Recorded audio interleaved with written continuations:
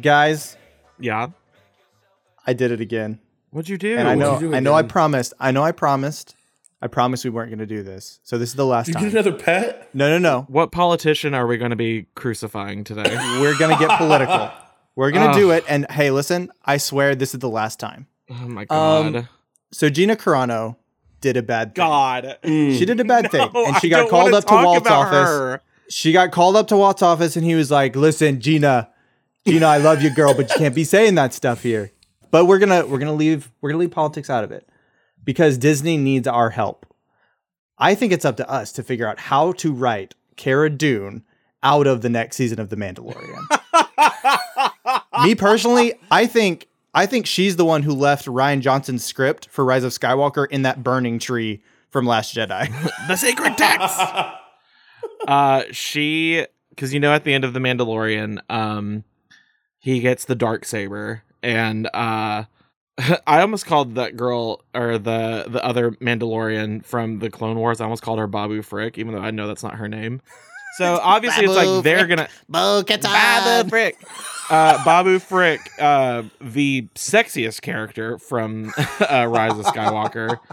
My man's was oozing sex appeal. So Bo-Katan and Mando are going to eventually have to fight for the Darksaber, but an unknowing participant comes in, and it's Cara Dune. But because she is so vastly outnumbered, not by numbers themselves, but by just sheer importance to the story, is swiftly cut in half by the Darksaber. So your solution to this is just to make the Mandalorian a mature rated TV show. Yeah, I think that's what it's been missing for the past couple of years is a good old-fashioned vivisection. That's right. I was just thinking to myself the other day, what would have made season 2 so much better? Blood. Lots of it. Blood. I think the first scene is going to be like they're all talking on the ship. And then we see like a Doctor Strange portal open up, and he's like, "This is how we're connecting the world." And he just grabs her and like pulls her in. Grabs Cara Dune and pulls her in. Yeah, he uses like some like unknown magic to just like implode her. Yeah. They're flying away on the X-Wing or whatever, and they get a call from Ben Shapiro's podcast, and she's like, "Gotta go." Hypothetically, if I were to exist in the MCU, I would be the most punchable character in the entire franchise.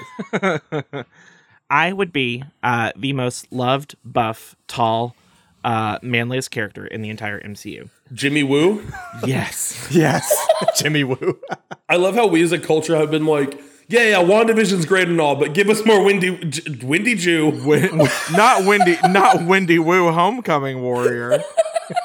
We're about to bring Aquafina into the MCU. Why not bring Brenda Song?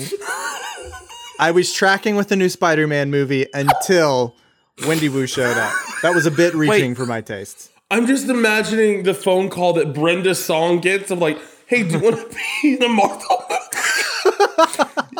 Yeah, playing who? Wendy Wu. Could you imagine at the end of Endgame, the turret starts shooting into the clouds, and you hear a crack of lightning, and a bolt of thunder shoots through the clouds into Thanos' ship. Who is it? It's Wendy Wu, Homecoming Warrior, ready to drop kick Thanos' purple chin. Oh, guys, can we just make this a movie? Let's forget the podcast and just talk about this for a little while. So, despite popular belief, this is not a Wendy Wu fan cast. This is a podcast for movie lovers, where we watch the first and last scenes of a movie, and then we try and make up what happens in between. And my name's Brady. What's up? I'm Brady, the class bully. Give me your money. And my name's Derek. I'm a nerd, but I'm eventually going to take off my glasses and I'm going to be hot.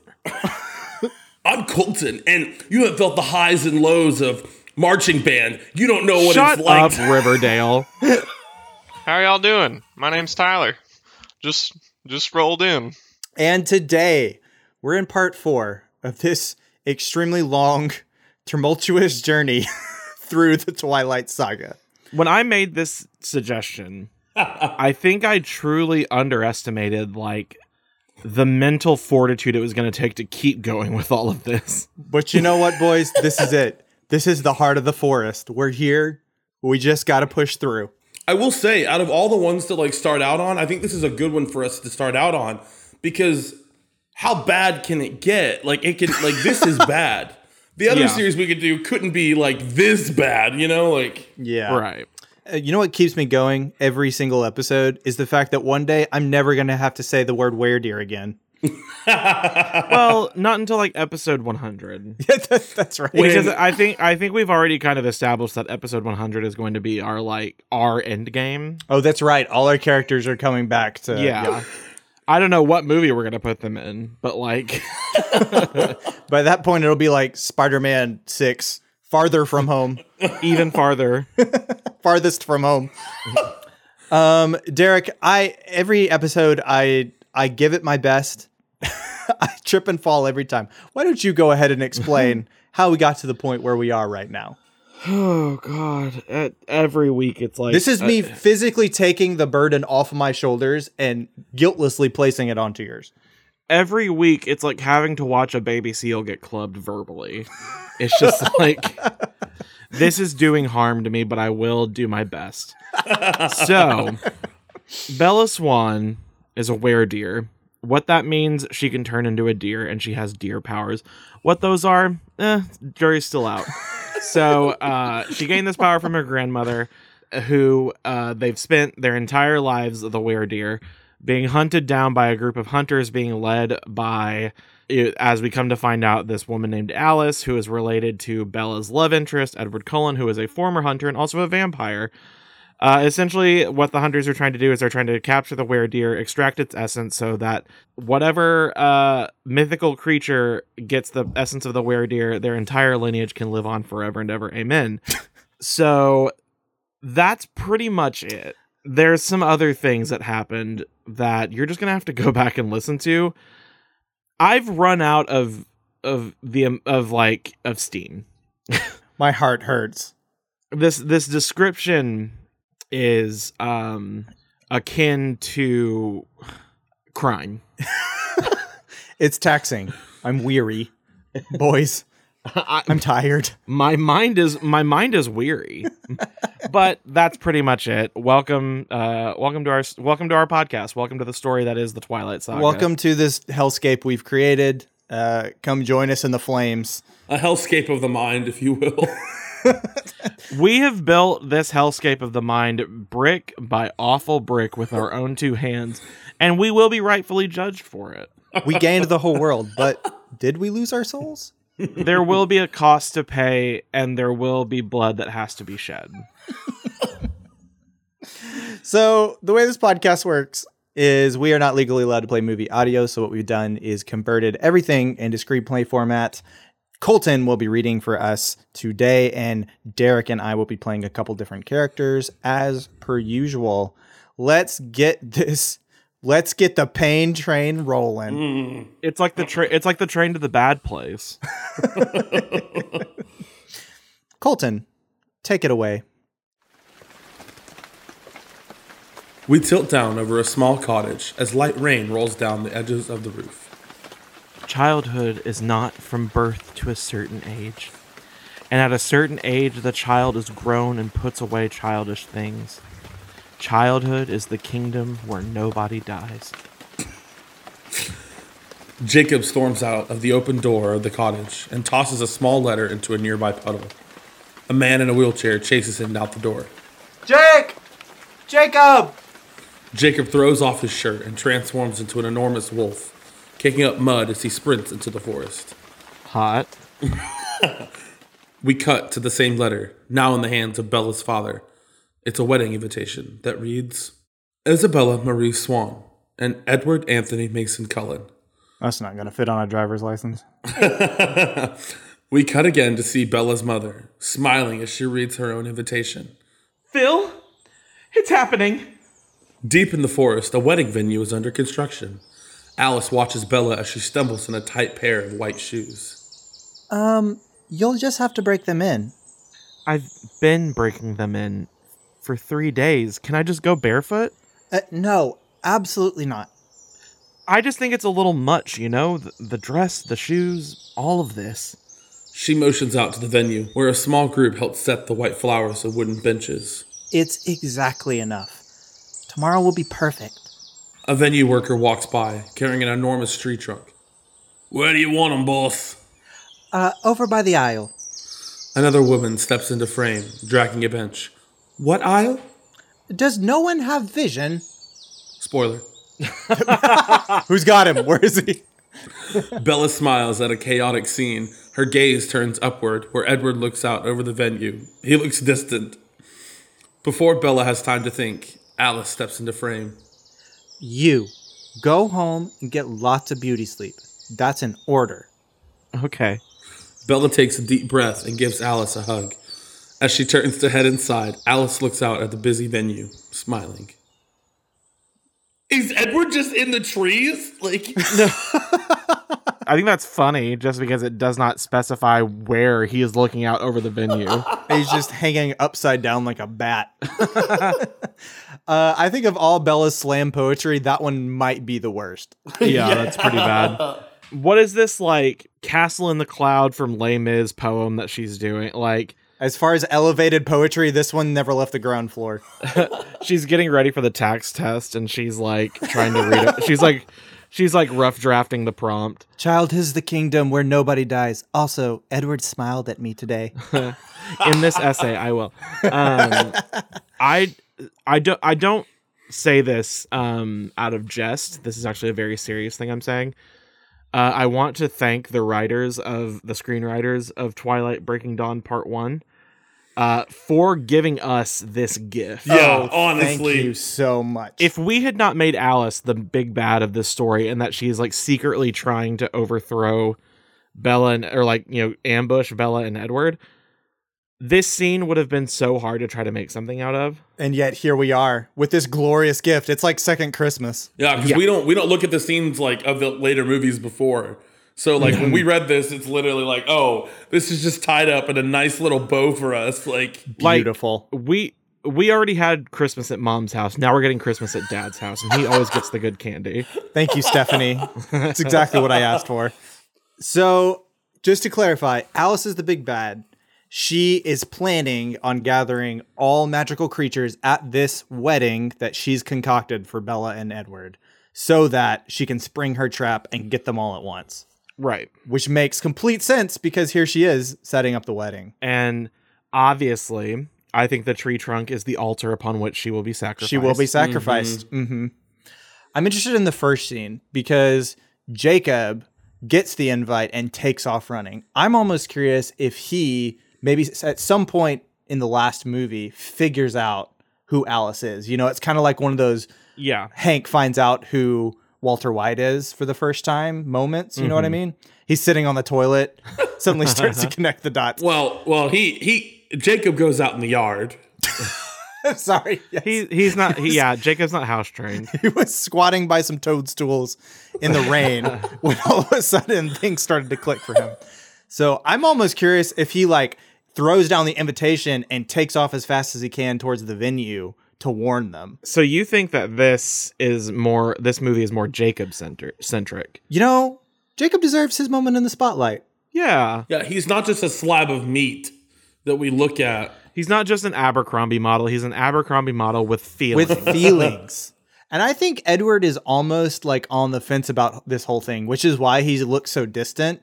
Is like he's just got this gut feeling that like something's not right. Meanwhile, Jacob has to go get help. He has to find someone who's powerful enough to defeat Alice. And you know who I think that is? Who? It's the patron saint of woodland creatures. It's Steve Irwin. Oh no. Brady, what have you done? I thought you were going to say vegan teacher. Not vegan teacher. So you're bringing Steve Irwin into this. Well, So here's the problem, though. At this point, Steve is no longer with us. Right. Maybe it could almost be like a Batman versus Superman scenario where he's got to travel to Steve Irwin's massive stone grave. God. And re-resurrect our Lord and Savior Steve Irwin to fight once more. I think it's just resurrect. Like he's not like Steve Irwin has not already been brought back to life and killed again. People won't stop resurrecting Steve. He keeps coming back and be like, "Stop it! This is the last Bindi time." is begging us to let him rest. Bindi says, "Leave him there."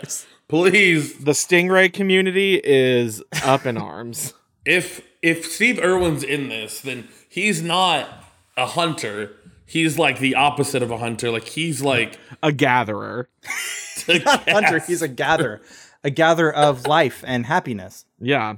So what if we find out in a flashback scene that once every 100 years, somebody like Alice is going to appear and spread darkness over the world. And Right. Steve, in his great wisdom, seeing this coming, bestows his power on Bella's grandmother. Okay. Now hold on just 1 second, Brady. I know. Now you have now postured the idea that Steve Irwin, may God rest his soul, has the ability to create mythical creatures. And we also know his one weakness, which is stingray barbs. And this universe is like very hard to get a hold of. They do live in the middle of like the Washington forest. There's not exactly stingrays lying around. Right. Well, I mean, she can go to the aquarium. Right. What? Oh my God! Why did this not dawn on me soon? I forgot that in this universe, Steve Irwin is also dead, because there's no actor that can properly play Steve Irwin. Then no one can do him justice. What if Jacob is finding out a way to like try to become the what Steve Irwin was, which I'm assuming is like the nexus of mythical creatures. The Alice of like good mythical creatures. So Alice is Right. trying to become the same thing, but for evil. Right. So, I'm actually 1000% sold on this. So, Alice and Steve Irwin are two like celestial beings that have existed before, like since the beginning of time. Here it is. oh god. And Sink your teeth and- into this fatty slab, boys. so they were two celestial beings that have existed before, like since before the dawn of time, and they created together the first like mythical creatures. Yes. They use part of themselves to create. Yes. Right. There's a little bit of were-deer in all of us, but Right. especially in Steve Irwin. Right. So Alice gets a little like power hungry and tries to like get all of the power. She doesn't want to share it with Steve Irwin anymore. And so she tries to like take the power from him, and he's like, well, no, I'm just going to send this power elsewhere. And thus he creates the were-deer, which holds all of this latent ability Right. that Steve Irwin has. And so now Jacob is like on the hunt for this same power. He's trying to figure out like how can we harness this energy in order to defeat Alice? Yeah, Steve Irwin sends half of his energy to create the were-deer. Right. Keeps the other half for himself. Dies with that energy due to the stingray. But like before he dies, sends his energy out into the ether to be found by someone who is deemed worthy Right. of control. I was gonna say that Bella turned into the were-deer for the first time the day that Steve Irwin died. Oh, that's right. Bye, Miss American Pie. Bella turned into the were-deer the day Steve Irwin died. I'm so on board. I think there's only one way we can figure out where this goes from here, and that's to read the next scene. Let's do it, boys. A woman in a black dress walks anxiously down a dim stone corridor. The hallway opens up into a small medieval throne room where 3 men sit on jet black thrones. The woman hands the leader, Aro, a small paper note. Ah, it's from Carlisle. He glares at the woman. Which is spelled with an S, sweet Bianca. He motions with his finger, and 2 guards appear by her side. He glances at the other leaders, Caius and Marcus. He's added a new member to his coven. Increasing his power. Aro makes another motion, and the guards drag Bianca away, kicking and screaming. First, it's the spelling, then the grammar. Seems like our dispute with the Cullens is over. Over? Goodness, no. Our dispute goes far beyond the fate of a mere human. And what might it be? Why, brother, I thought you understood. They have something I want. End the scene, Colton. Oh, cut to black. There it is. I didn't know we were... I love it when they just throw 3 completely new characters at us who have never been mentioned once in the entire franchise. Love it. I think we can easily say they're protecting the essence of Steve Irwin. the guardians of his Oh! tomb. Yes, okay. So, yes, they are protecting the other half of Steve Irwin's essence. Right. Or like his power. And the Cullens have got Bella, the weredeer, the other half of Steve Irwin's essence. They're a completely new group. Oh, what if They're new players. What if they want to so since they're the guardians of half of Steve Irwin's power, and at the end of the scene he says they have something I want.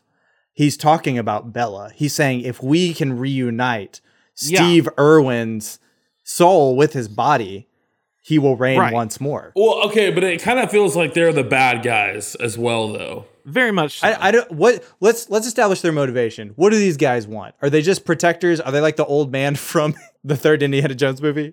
I think, what if they've already stolen his power? What if they've already taken it? Oh, so you think Jacob gets to the tomb and then is like, figures out that it's been grave robbed, more or less, and that his power has been drained. Here's what I'm saying.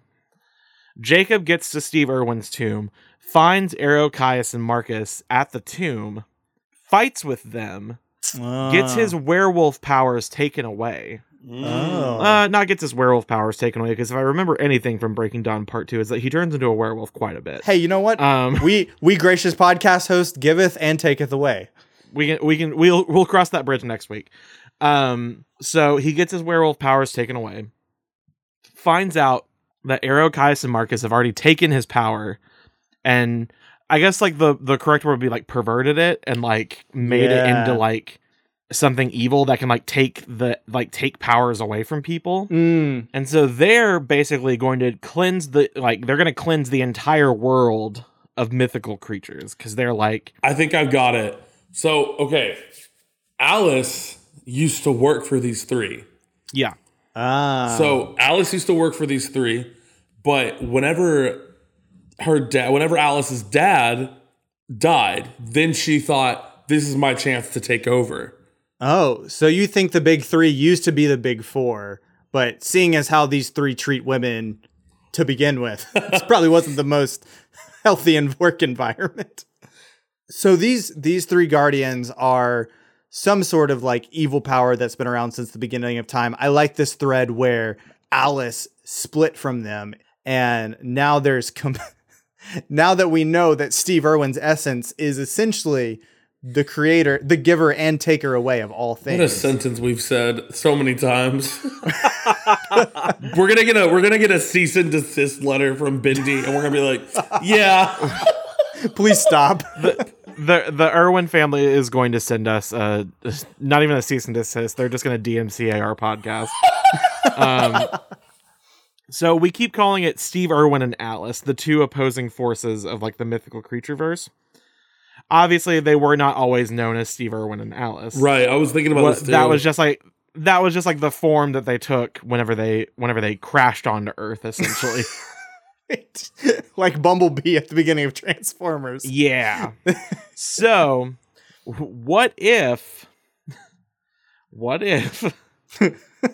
Alice, so you know how Steve Irwin split his power into 2? What if Alice split her power into 3? Oh. And created these 3? What if these 3 are her like Horcruxes almost? So she splits her power into 3. I like that, but she splits her power into 3, creates these 3, gentlemen, and dies, or like her corporeal form like disappears. They like find this mortal or this human, and they use like their powers to bring Alice back, essentially. They try to say like, hey, we brought you back, so now you work for us. And she's like, no, you forget where you come from. This poor woman worked retail before she got involved in this mess. Yeah. They just grabbed her from the nearest Macy's department store and drug her into the forest to be a host for Alice. And this host goes rogue. Maybe maybe Alice and Steve at the beginning, like they have all their power intact, and whenever Alice decides that she wants to like fight him over his power, they like have a big battle where they both are so injured that they have to split up their power into two, with Steve Irwin dying and him sending it to the Were-Deer and somewhere else, and then Alice having to split her power into three of the three Guardians. And so we figure out that these three Guardians have now resurrected Alice.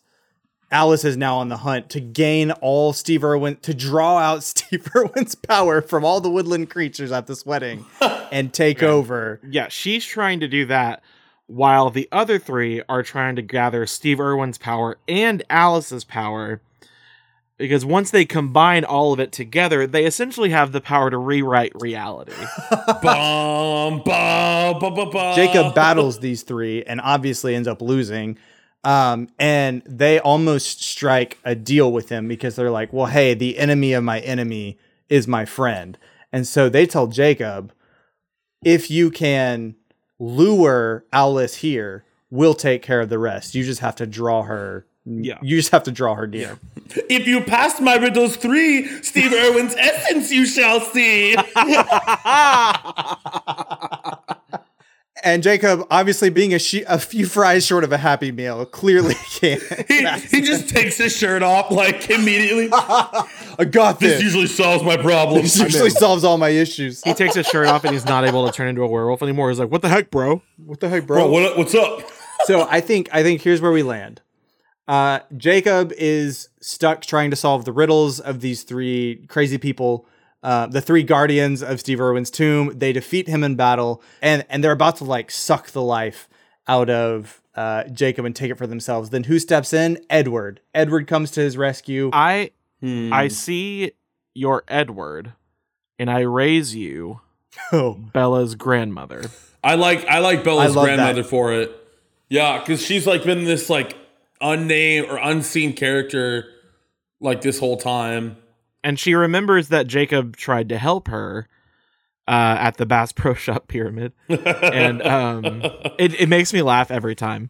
She remembers that he did her an act of kindness, and now she's like, listen, we have to save the multiverse. We've got to get back to the wedding and stop it. And so we cut to the wedding and Bella and Edward are like walking down the aisle towards this very obvious wooden altar. Alice is the officiant and it's like, and now, Bella, you shall lay down here on the table to take your vows. And she's like, wait, hold on. What's this about? She's like, no, just trust me. This is a Cullen tradition. This is a Cullen tradition. Just lay down right here. I think we need to just pump the brakes just a little bit because if I remember correctly, part 1 does start with the wedding. Oh, does it? Oh, wait. No. Okay. No, part 2 starts out with Bella becoming a vampire. Her and Edward essentially go on their honeymoon, and they're it a lot. They do it a lot. And there's actually an entire description in the book about how Edward can get an erection. Oh no. And it's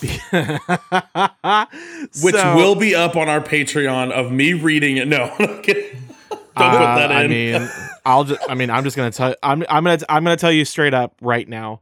I'm so sorry for keep this in the podcast. This is important information to figure out.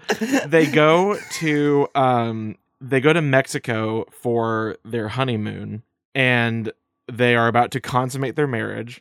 Bella asks Edward, because you're dead and there's no blood flowing through your body, how are you able to get an erection? his answer is that he's going to go into the warm beach water and warm up his body, his cold, dead body enough to get blood flowing to his... Now I love this image of him warming up in the ocean and then having like 30 seconds to sprint back to the beach house and nosedive into bed. He's like, Babe, we gotta go. Babe, we gotta go. Oh man! He's like knees to chest, sprinting across the beach back to his bed. That's why the bed breaks, because he kamikazed himself. He like dives and like he says, "Ooh, I'm about to dive in."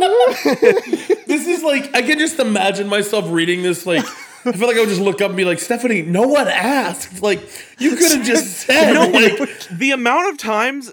So okay, we finished the movie at this point. Tune in next week. The amount of times in Breaking Dawn Stephanie Meyer devotes to talking about vampire sex is like just insane. Unfathomable. I want you to know, I think Stephanie Myers wrote the first 4 books just so she could get to Edward breaking the bed. Stephanie Meyer, 13, like I am 12 years old reading about vampire sex and how rough it is. it also sounds like Stephanie Myers is writing this from like never like not knowing what sex is. Like Like nobody told Stephanie how it works. She thinks it's wrestling. This is my MMA fanfic. Okay, so I think this is a good place to go ahead and wrap this movie up. Dear Lord. Do not cut a single second of this. I think let's end on this scene. Bella's grandmother rescues Jacob, and then she's like, "We got to get to the venue. Get to the venue." We figure out that the ceremony's going down, and it's not going to be pretty. Right. It's not going to be pretty. Right. Cut to black. The end. I'm done talking about Twilight. Me no too. more. Until next week. Oh man. Well, if you'd... Usually I'd say, let us know if you'd rather see the plot of this movie or the actual Twilight. But in this case, I don't know which one's worse. I'm going to say that they're both equally as bad. But I would probably watch ours, because I think we have turned this into like some sort of like Studio Ghibli Princess Mononoke, like it's animation, but it's like kind of mature, not like mature in the sense of like vampire sex mature. But, I mean, if nothing else, just to see Steve's beautiful face again, that'd be nice. Yeah. That'd be a nice thing for me. Into the next segment. I don't even care anymore. Just get me to the next segment. Colton, what is it? Just tell us Help, what it is. please. It's Shaken Not Stirred.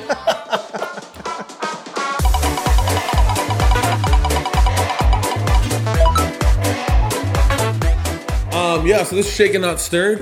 This is the part of the show where we'll take a popular movie and we pair it up with a random movie genre to make something new, make a whole movie entirely. So you get things like Toy Story as a war movie, or the tragically lost Shutter Island as an anime. Rip.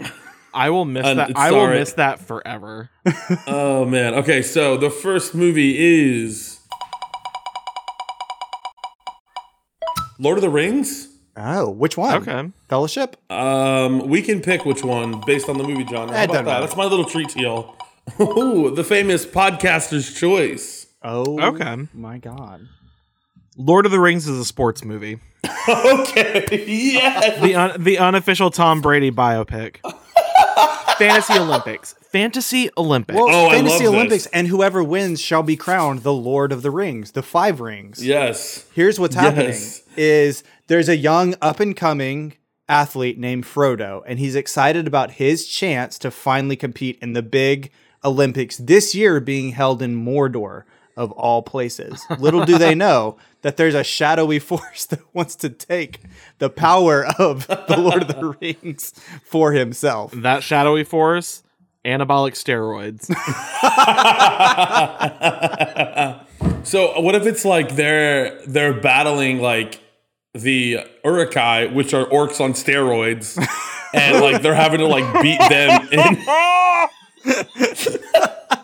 which they're having to like beat them in the games, and they can't do it, so they have to like band together. Like it was just like the hobbits and halflings and elves and going so against them, but now they're like they all have band to together. Yeah, because it's not necessarily one person competing. It can be like as a team, and so they're competing against. The these rules don't juiced say up, it can't be. Yeah, they're competing against these juiced up orcs. They have to band together and like beg the Olympics to do a doping test on the Uruk-hai. And we cut to the locker room, and Christopher Lee's in there, like giving them roids. You will take these roids, and you will not pee in the cups. We shall rule the Olympics forever. That's my best. The steroids and the tomato. We just have to watch that like tomato like popping scene over and over. Looks like roids back on the menu, boys. There's a discus toss scene, and one of the dwarves says, "Throw me! Gandalf, whenever he goes to throw his, he says, "Fly, you fool." What's another one? What's another fun Lord of the Rings line? I'm trying to think of a joke where they're taking the hobbits to Isengard. And it's a real hard struggle, and one by one, the members of the Fellowship begin to fall out of weariness, and Sam selflessly carries Frodo to the finish line. They win the big game, split the prize money, and Frodo buys back the family farm. All right, Colton, let's get another one. All right. Groundhog Day. Did we do that one yet? I don't think so. Okay. Well, we got Groundhog Day. This might be the first time we've ever crossed the streams. Nothing new under the sun as a Western. Okay. It's an outlaw who is holding a bank heist, and he has to do it every day until he gets it right. Oh, Oh my gosh. Wait, that's kind of cool actually. So like he's been cursed by the spirit of the West, and he what can't was our escape other movie? Manifest Destiny. What was our other Western movie?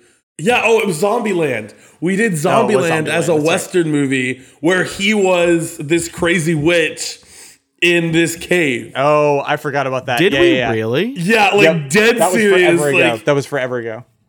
wow, we're really crossing the streams on this one. Oh my!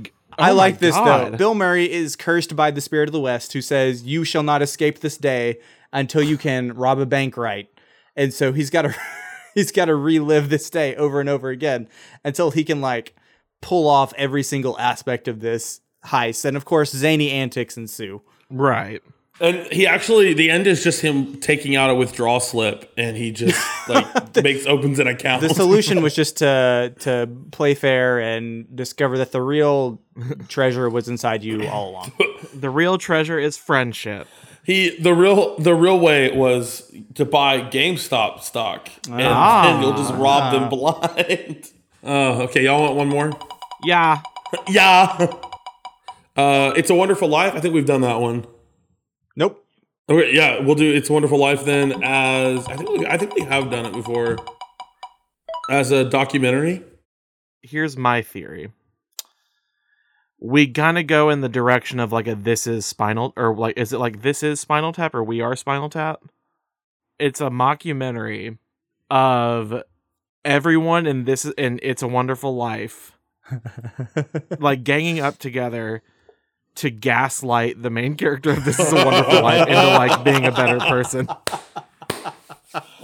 Like a Lion King 1.5 scenario where You get like a behind the scenes of like Oh my how gosh. this process was made. You said Lion King 1.5. Literally, like, I will be sitting in my room doing nothing, innocent as can be, and dig a tunnel, dig a tunnel. Dig a tunnel, dig out of a tunnel. nowhere. Dig a tunnel, dig a tunnel. Great movie. Oh, fantastic. Lion King 1.5 does not get the recognition it deserves, and I'm a little tired of it. What's on the menu? Did you guys know that It's a Wonderful Life has some like pretty heavy like Mormonism imagery? Really? Wait, really? Yeah, so at the beginning, there's like the two planets talking to each other. Wait, And- what? Yeah. Have I just never seen This Is a Wonderful Life? No. Hey, we're talking about It's a Wonderful Life, not Valerian and the City of 1,000 Planets. That movie was good for 10 minutes, and then it wasn't. The director wrote that movie over the course of a year, and then on the due date, found out it was due and had to crank out the rest of it. I'm all but convinced. He was that kid who spent like 3/4 of the essay time perfecting the first paragraph, and then had 3 minutes to write the rest of the script. He is the SpongeBob scene where he just like writes out a flourish of the, and then he has 45 minutes. Literally, though. Oh, man. Oh my gosh. All right. I think that was good. Good enough. Yeah. Good enough. I think we banged out 3 good ones in a record time, really. Record time. Just like Edward Cullen, we banged out. We jumped in the ocean of Puerto Vallarta and we got all warmed up and ready to go. And just We broke the bed frame of comedy. It's the sea of love, baby. Oh god. So now we are moving on to Real Talk, where we give you some quick recommendations about things that you should be watching while you're doing whatever it is you've been doing. Probably working, trying to survive. We're entering back into March. We're The Ides of March. We're coming up on 1 year of Miss Rona wreaking havoc in the U.S. So I've actually been meaning to give this suggestion for a while, and I just keep forgetting. I'm going to suggest the movie Promising Young Woman. So, content warning for mentions of rape and sexual assault and suicide. This is a movie about a young woman who played by Carey Mulligan. Is it Carey Mulligan? Yes. Yeah. I'm looking at the cast right now. I had no idea Bo Burnham was in this movie. Oh yeah, he is. His character is just the best, but also the worst. Right. Like, this young woman, her friend from her best friend, who she went to medical school with, you come to find out was raped at a party and took her own life. And her friend, played by Carey Mulligan, has taken it very hard, and she has been trying to receive justice for her friend, who has kind of gotten the shaft from society, essentially. And so she decides to take matters into her own hand and tries to exact that justice on her own. And she's tired of waiting for the rest of the world to do something about it. So she decides to take it upon herself. It's a very hard and uncomfortable watch, especially as a man. Because it makes you think in the ways in which like you inadvertently for a lot of people, or maybe even like overtly, have contributed to the society that like silences victims of sexual assault and rape. And bolstered your own friends by kind of allowing them to take the blame off of themselves. It's one of those movies that like you walk out of it like really just kind of. I remember I had a very like real conversation with my friend and his wife after we saw it, and we talked about it for like over an hour of just like Those are honestly some of my favorite movies. Like, I remember me and Brady, we watched Spotlight together, and then literally like, oh my gosh, man, probably we like talked about 2 that hours movie. afterwards, we were still talking about it. Yeah, so if you if the things that I've mentioned at the very beginning for the content warnings, if that stuff is not going to trigger something in you, or put you in a place where you feel unsafe or anything like that, I would definitely watch this movie. And have a conversation. Like, if you're a man and you watch this movie, like, have a conversation with your like guy friends. Yeah. And like really talk about like, are you holding each other accountable? Like, what are we doing to fight back against the culture that has perpetuated this for so long? Yeah. Dang. Well, again, for the second week in a row, mine is not quite as heavy. But I don't know if you guys I was about to refuse to go next because mine is just exact opposite of. So my suggestion is News of the World. It just came out in 2020. I'm a big Western fan, and it features Tom Hanks, who has to escort this young girl across the Western United States. And guys, talk about the childhood performance of the year. Helena Zengel, it like plays the perfect. I don't even know how to describe it. Like just the perfect, like tragic stricken child.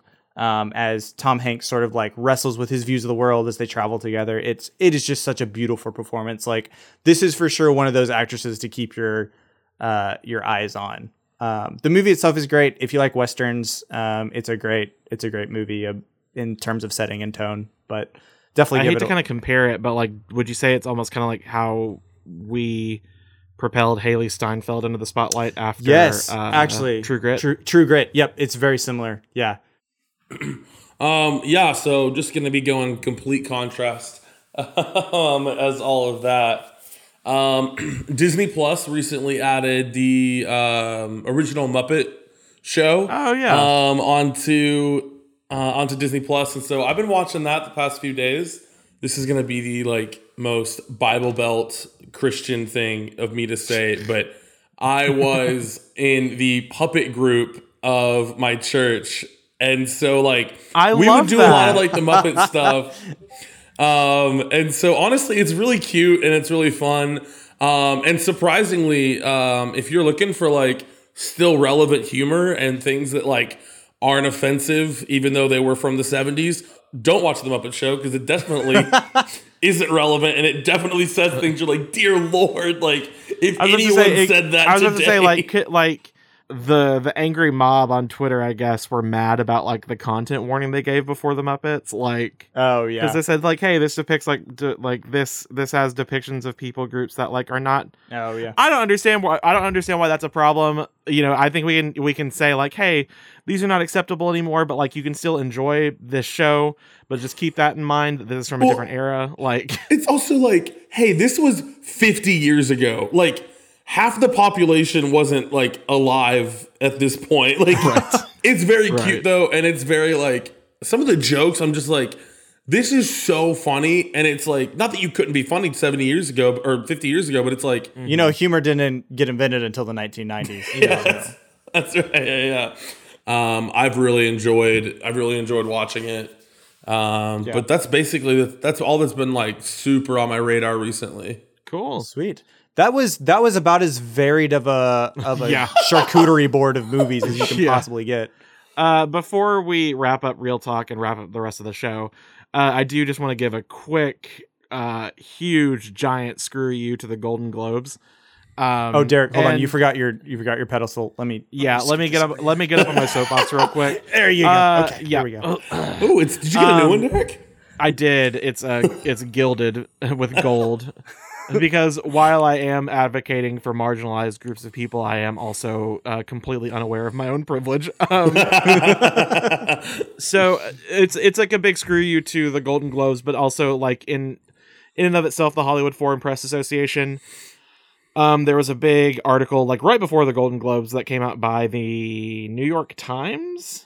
Basically talking about that since its inception, the Hollywood Foreign Press Association has not had a single black member on its board. And also that they have accepted bribes from movies in order to get nominated and also in order to win awards. You know what? We're starting our own association. And it's like, we all kind of knew that the Golden Globes were trash because it's like in the grand scheme of like award show season, they don't count towards anything. What? No. Yeah, Y'all, surprise. I woke up this morning and saw an article about the Golden Globes. Was like, oh, that was last night. Yeah. It's like I actively chose not to watch. It's like I love Tina Fey and Amy Poehler when they host, but I just was not in the mood to watch those last night. But it's also bad because it's like you look at the Golden Globes and it's like, oh, these are also like, as much as they don't count towards anything, they are, in essence, like a barometer for like what's going to happen at the Oscars. I think let's just agree right now that when we top the charts, we're going to use our powers for good, and we're going to make our own, we're going to make our own things. We're going to make our own things, our own association where we will definitely not take bribes. My Venmo is at This 3 straight white males will start our own federation. Straight white cisgendered males are gonna do everything that we can to make. Anyways, let's start talking about accepting bribes. Tell them about the Patreon. Yeah. Well, now that the energy in the room has been elevated to an unbearable heat, let's bring it down a couple notches. I'm sorry. I Let's have breathe. feelings. Let's breathe. That's all right. It's just really hot in my room right now. I have to turn the AC off for audio purposes. That's our show. Thanks for tagging along. We love having you here. You can reach out on Instagram or Facebook, or you can email us at starttheplot@gmail.com. We love hearing from you guys. So if you have suggestions or just want to give us a verbal high five, please do that. Do not try to find our Twitter. Please do not even try to find. And we've got a Patreon. Woo! Like I've said before, it's weird to ask for money, but podcasting ain't free. If you'd like to contribute to the show and have the means to do so, feel free to check out our Patreon link. But don't feel obligated. We love you anyway, and we're probably going to keep doing the show no matter what. Yeah. Brady, what can I get if I become a patron? Slap on the butt. What do our listeners get if they become a patron? So we've got stickers available. We have bonus episodes. We actually have a few more coming in the oven. So keep an eye out for new content that's going to be posted to our Patreon site. And hey, if you have like 15 seconds, head on over to iTunes and leave us a review. And once again, thank you to 11 Acorn Lane for the use of our theme song, Stay, Electro Swing Remix. Derek, I want a review. So this is a review from Wavy Corn Chip. Oh, I got it. For I'm ready. I'm so ready. For a TV event that came out in 2020. Oh my gosh. What? They gave it half a star. And they said, "This is my 13th reason why." What happened in... What came out in 2020? Just think. Where was I? I'm gonna go with some kind of crossover from the CW DC stuff. Oh, well, I wish it was that, but it is actually the NBC production of Dr. Seuss's The Grinch musical, starring none other than Matthew Morrison as the Grinch. Listeners, you connect the dots. My name is Brady King. My name is Derek Foltz. I'm Colton Hart. My name's Tyler. And if you see Sandra Bullock, give her a hug. And protect her from Steve Irwin.